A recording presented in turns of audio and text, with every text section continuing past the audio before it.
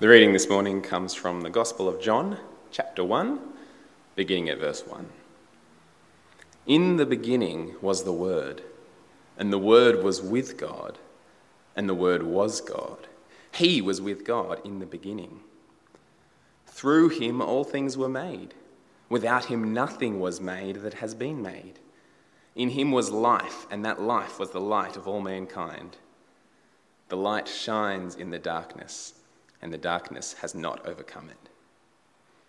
There was a man sent from God whose name was John. He came as a witness to testify concerning that light, so that through him all might believe. He himself was not the light. He came only as a witness to the light. The true light that gives light to everyone was coming into the world. He was in the world, and though the world was made through him, the world did not recognize him. He came to that which was his own, but his own did not receive him. Yet to all who did receive him, to those who believed in his name, he gave the right to become children of God. Children born not of natural descent, nor of human decision or a husband's will, but born of God. The Word became flesh and made its dwelling among us. We have seen his glory, the glory of the one and only Son who came from the Father, full of grace and truth. John testified concerning him. He cried out, saying, "This is the one I spoke about when I said, 'He who comes after me has surpassed me because he was before me.' Out of his fullness we have all received grace in place of grace already given. For the law was given through Moses, grace and truth came through Jesus Christ. No one has ever seen God but the one and only Son, who is himself God and is in closest relationship with the Father, has made him known." Well, friends, I want to begin this morning by getting you to think about decisions. Decisions. You make thousands of them every day. Most of them are so small that you don't even think about them. But some decisions are big. Some of them are hard. Some are so hard that if you're anything like me, you actually put off making a decision for as long as possible. You just don't make a decision. And sometimes we even do that when the decision is going to have a good outcome. You see, I delayed proposing to Janice for 2 whole months for no other reason than I was scared to make the decision. It was silly. I knew I loved her. I knew she loved me. I had no doubt whatsoever that she would say yes. I had the ring. I bought it. It was in my pocket. But for some reason, I was still too scared to make the decision. But there are some decisions where you can't do that. There are some decisions where not making a decision is making a decision. Where not actively choosing one option is to, by default, choose the other option. A great example of this, I think, particularly applies to the gentleman in the room, is when your wife or your girlfriend gets dressed, puts on an outfit to head out for an evening, and then turns to you and asks, "Does this look okay?" Because, brothers, there is no delaying that decision. Either you choose option A, which is, of course, to say very quickly and very convincingly, "Honey, you look amazing," or you choose option B. And option B is the default option. It actually doesn't matter what words you use. You could say, you might say, you could say, "I'm not sure," or you could say absolutely nothing at all, and all of them have the exact same effect. Which is, of course, to completely ruin whatever plans you had for the evening. When a woman asks you, "Do I look okay?" not saying yes is the same as saying no. Not making a decision is making the worst decision of all. And there's lots of other examples like this, aren't there? Times where not making a decision is making a decision, and sometimes a terrible decision. Not choosing to eat healthy is to, by default, choose to eat unhealthily. The decision to change jobs, the decision to try out for another baby, not actively choosing to say yes is an automatic decision to say no. Well, friends, this morning we're continuing our series in the Gospel of John, and we're still in what is often called the prologue of John's Gospel. It's John's introduction to the book. Because before we read about any of the events of Jesus' life, John wants to tell us how we should read this book. And specifically, he wants us to know that Jesus, who we're about to meet, is unlike any other man that we've ever met. Now, we saw this last week. John began by showing us that Jesus was not just a man, not just a priest, not just a prophet. He was not just the founder of a new religious movement. Now, he was in one sense all of those things, but first and foremost, John wants us to see that Jesus is God. John calls him the divine word, the power of God at work in this world. He says he is the one who was in the beginning, the one who made all things, the one who is the very reason, the very logic, the very meaning of creation. John tells us that the reason that the sun rises in the morning and the reason that the waves crash on the seashore and the reason that you and I are even here breathing in this room this morning is because he made it that way. Now, it's fascinating. John has such a high view of Jesus, but John doesn't just want you to be fascinated. He doesn't just want you to be interested. You see, John isn't saying all this stuff about Jesus so that you might know things about Jesus. He's not interested in filling your heads with facts so that you might win the next church trivia night. No, John wants you to know these things about Jesus so that you might make a decision. A big decision. A life-changing decision. A decision with the most significant consequences imaginable. But friends, the thing you need to see about this decision this morning is that not making a decision is making a decision. Because either you will receive Jesus, believe in Jesus, find your reason for being in Jesus, or you will do something else. And it doesn't really matter what you do. You might say, you might say, you might say, I'm not sure, or you might say nothing at all. And all of them have the exact same effect, which is, of course, to continue living without Jesus. And as we're about to see, living without Jesus is living in darkness.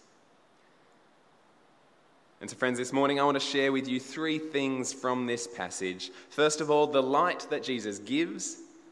Secondly, the darkness we all choose. Third, the life we can receive. So we begin with the light Jesus gives, and as we saw already last week, John considers Jesus to be light. Later on in the gospel, Jesus himself will say, I am the light of the world. But right here in the introduction, John says in verse 4, in him was life, and that life was the light of all mankind. In verses 6 to 8, John tells us of another John, not himself, John the Baptist, who came to bear witness to the light. And he says John was not the light, he came to tell other people about the light. Because in verse 9, the true light, the light that gives light to everyone, was about to enter the world. Now, throughout the whole Bible, there's a very close connection between God and light. Light is the very first thing that God creates in Genesis. When God seeks to, out of himself, create, the very first thing that comes out, when you squeeze God, what comes out? Light. When people experience God throughout the Old Testament, when they see God or when they see one of his messengers, an angel, what do they see? They see light. And here John says that Jesus is this light of all mankind. Now we get a good sense of what John is getting at here when we simply think about what light does. What does light do? Well, it reveals things, doesn't it? It shows us what is there. You walk into a dark room, you can see little shadows maybe, but you flick on a light switch and boom, you see in great detail. It reveals things. It reveals reality. But not only that, light also guides us. From those little reflectors on the side of the highway, to the light of a headlamp in a dark cave, to a lighthouse on a rocky headland, light shows us the way. But there's more to light than just that, isn't there? Light makes us happy. It's good for us. We actually need light to live. Ask anyone who's endured a European winter and they will tell you darkness is depressing. It's devastating. We need light because light is essential to life. Well, here John is making the astounding claim that Jesus is the light for all people. That is to say, Jesus is the source of all knowledge and wisdom and goodness and life for everyone. Everything that we know about this world, all science, all understanding, all wisdom on how to live well in this world, all these things we know, says John, because the divine word reveals them to us. Jesus is the light for all mankind. He's also claiming that every bit of goodness that is in us comes to us from this divine word. Now, if you've spent any time in this church, you will know that we talk about sin a lot. We hold to the fact that everyone, every man, every woman, every child is sinful. We believe in total depravity, that every part of every person is affected by sin. But often what you find is people actually misinterpret that to say that there is no goodness in people. And that's not true. The Bible is very clear on this. Total depravity does not mean that every human is as wicked as they could be. You could be worse, couldn't you? No, the Bible says there is good in us. There is good in all people. There's certainly wickedness in all people, but in every human there is some goodness that is there because the true light, the divine word, shines in and on all people. And so John is saying that every act of love, every bit of generosity, every kind deed you see your non-Christian neighbours doing, every pursuit of justice and equality in this world, even though they may often be misguided, the heart of them, the intention, the goodness behind them is there because the divine word has shone his light in us. Everything we are, everything that we have, every breath we take, every beat of our heart, every life that comes into this world is a gift from the one who is the light that shines on all mankind. And so here's the point that John is making. Because all wisdom and knowledge and goodness and life comes from God, all wisdom and knowledge and goodness and life to some extent shows us God. The whole creation has God's fingerprints in it, on it. When we look around, when you stop and marvel at a gorgeous sunset, when you look through a telescope and see the night sky in detail, you see pictures of what God is like.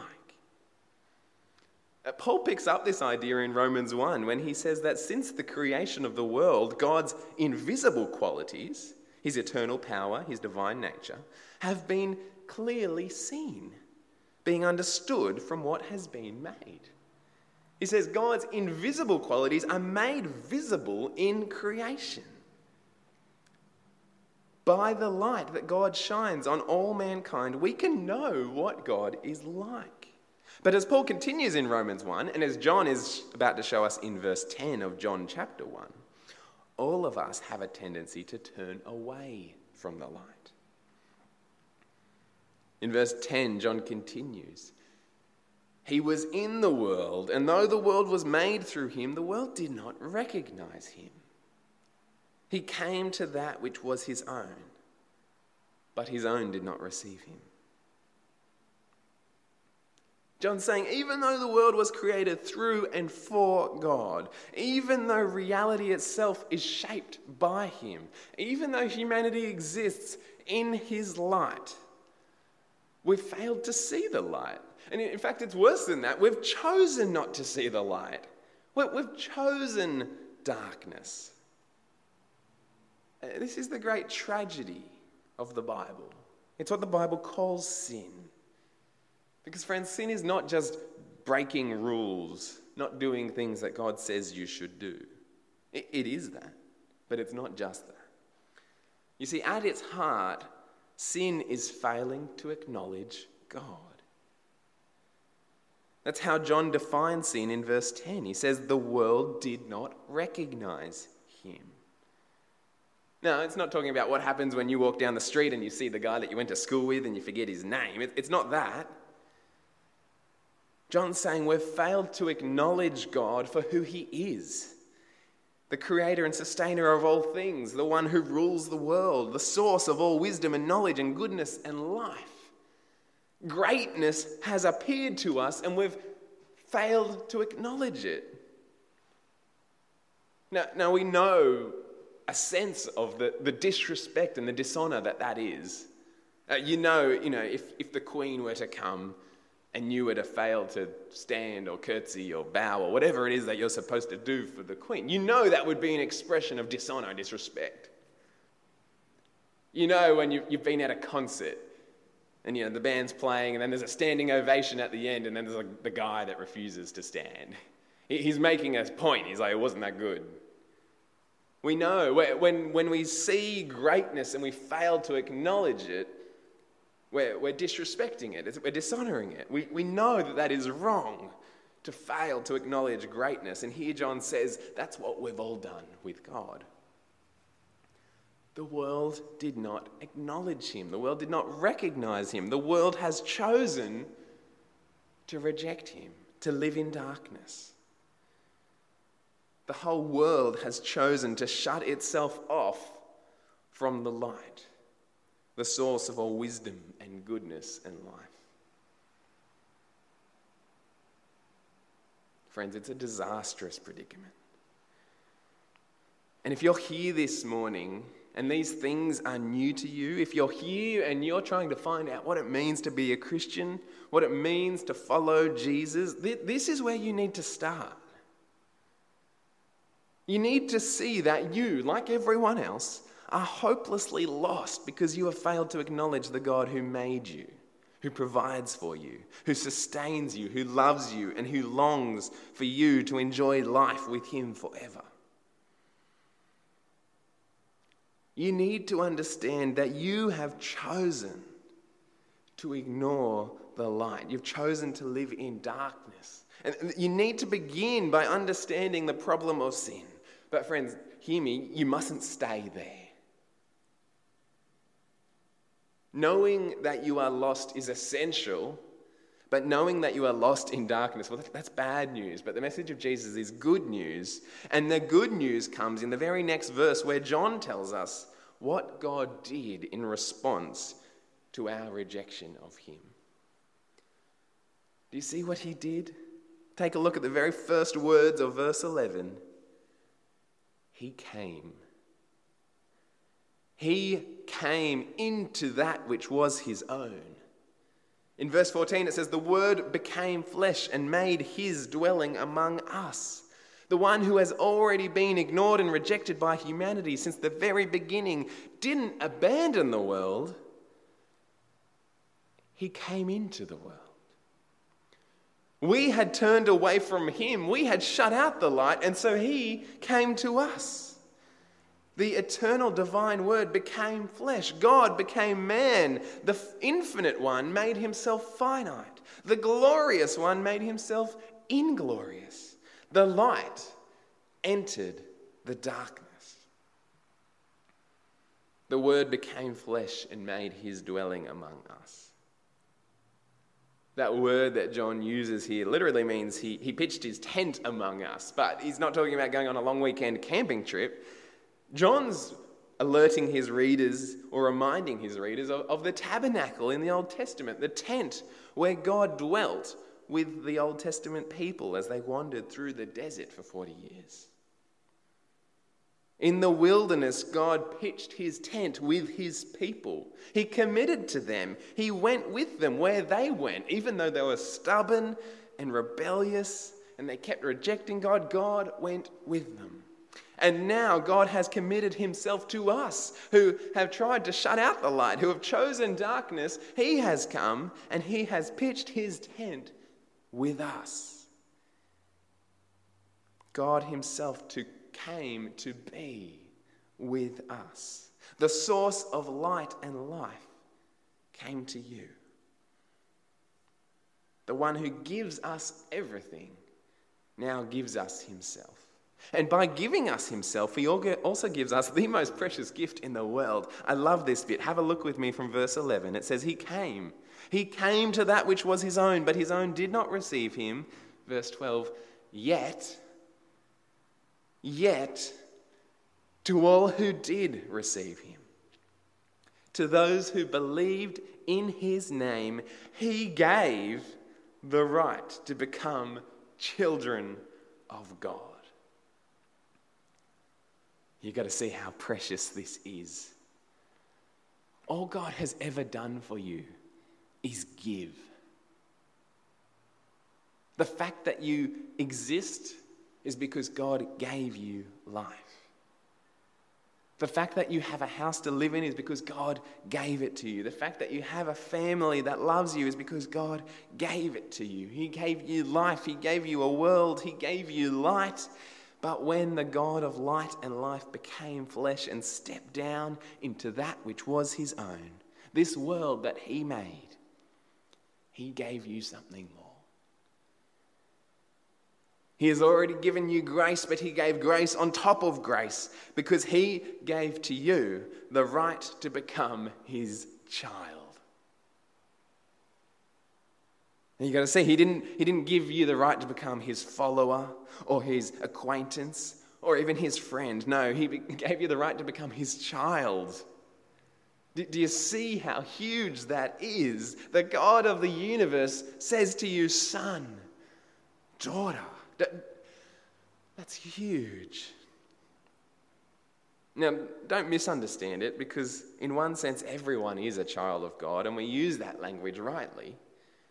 If God is the source of all life, which he is, and if every human is created in his image, which they are, then everyone's a child of God. But that's not what John is saying here. And the difference is remarkable. Ask anyone who's grown up with only one parent around, and they will tell you that there is a huge difference between having a biological father and having a dad. And there is a huge difference between knowing someone has the same parents as you and having a brother or a sister. Or friends, between being a human being with God, the difference between being a human that God created and being a child of God, well, that is all the difference in the world. Only a child of God can approach the living God as Father. Only a child of God can know that their sin has been completely dealt with. Only a child of God can pray and know that their prayers are answered. Friends, only a child of God can live in a world that is lost and confused and fearful and decaying and have joy and confidence and security.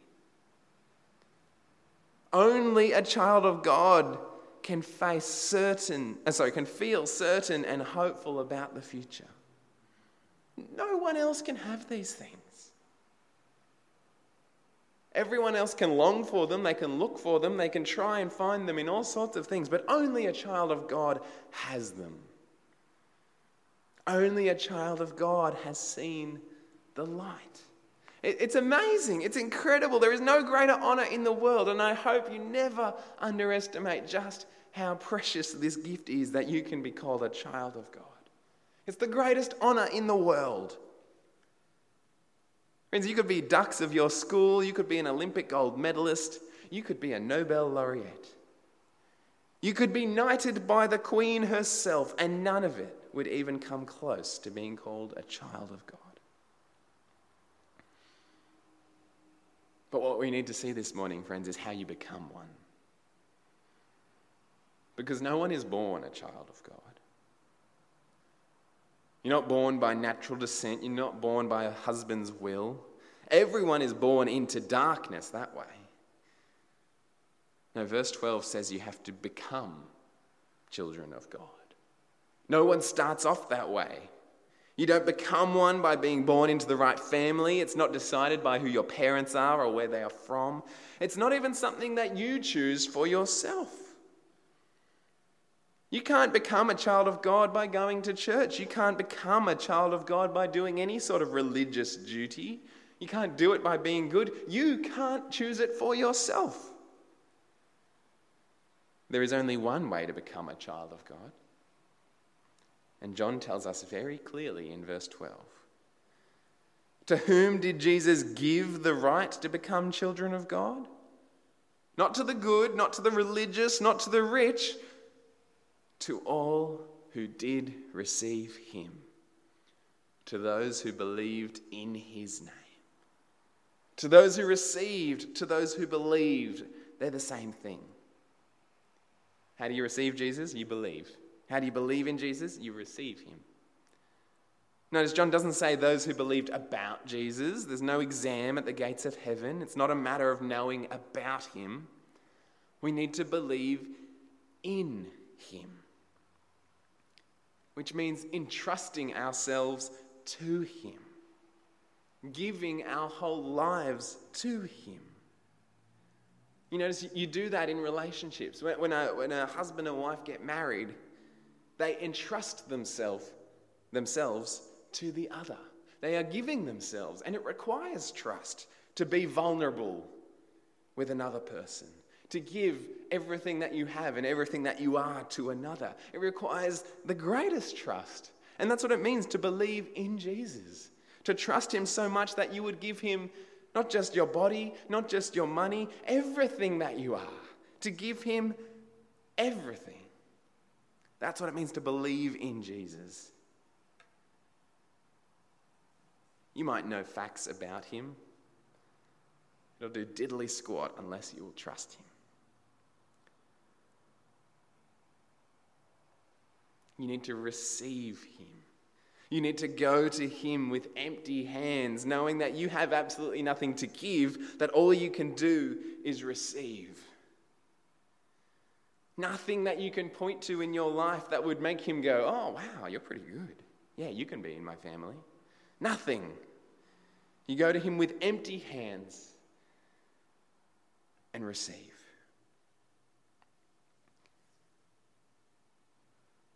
Well, friends, at the start I said that John writes all this, not just that you would know about Jesus, but that you might make a decision about him.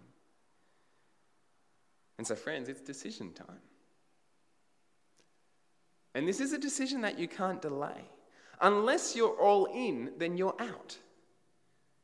Not making a decision is to make a decision. And so unless you receive Jesus, unless you believe in his name and take hold of what he gives you, the right to become children of God, well, then you are still in darkness. And so, friends, if you're here this morning and that's you, please receive Jesus today. Do it today. Come grab me after the service and I will pray with you. I give you permission to interrupt any conversation that I'm having because this is important. You can't delay this any longer. But friends, if you're here and you're someone who has received Jesus, to those of you who are children of God, first of all, don't ever forget how incredible that is. Oh my goodness, there is no greater gift you could ever receive. Rejoice today that you can be called a child of God. But friends, also know this. It is entirely possible to receive Jesus without receiving the real Jesus. It is entirely possible to think you are in the light when really you're just hanging out in the shadows. And what I mean by that is it's entirely possible to know that Jesus is the light of the world, to know that he is the source of all wisdom and knowledge and goodness and life, to receive him, to believe in him, and yet to hold back. To not actually entrust yourself to him, and instead to hold on to the darkness, to continue to push him aside in certain aspects of your life. You can know that in your head Jesus is God and that you need him. You can know in your head that Jesus is worth your attention and yet live as if he is not. And so, friends, the thing you need to hear is that this is a decision for every day. This is a decision for every moment, a decision for every aspect of your life. Every day is another day to choose to receive Jesus, to choose to acknowledge his greatness, to choose to give him everything. Friends, you see, it's the difference between, a husband or a wife not being fully open, not being fully honest with their spouse. You can be married and yet you're hiding things. Are you doing that with Jesus? Or have you entrusted yourself to him completely? Is every part of every day his? Friends, every day is a decision to give everything to him. And so how are we going to do that? How is it that we're going to give ourselves to Jesus every day? Well, why don't we discuss that over morning tea? Grab someone over morning tea today and have a conversation. How can you help each other to choose to give everything to him every day? How about I pray? Lord God, what a joy, what a gift. How incredible that you entered the world. The light for all mankind, the one who gives us all wisdom and knowledge and goodness and life, that you entered the world. And even though we rejected you, even though we refused to acknowledge your greatness, that you died for us, that you paid the penalty for our sin on our behalf, and that you gave to us the right to become your children. What an incredibly precious gift this is, and I pray that you'd help us to never lose sight of how good it is that we can come to you as Father, that we can talk to you now and know that you hear us. But Lord, I pray that you would help us choose every day to receive Jesus, to believe in him, to entrust ourselves to him. Lord, I pray for anyone here who has not done that yet, who has not received Jesus. Lord, would you make yourself clear to them? Would you show them the riches of your grace? Would you show them the depths of their sin? Would you show them the life that you are offering? And may they receive you today. And friends, for those of us who have received Jesus, for those of us who have believed in your name, would you help us to continue each day to choose him?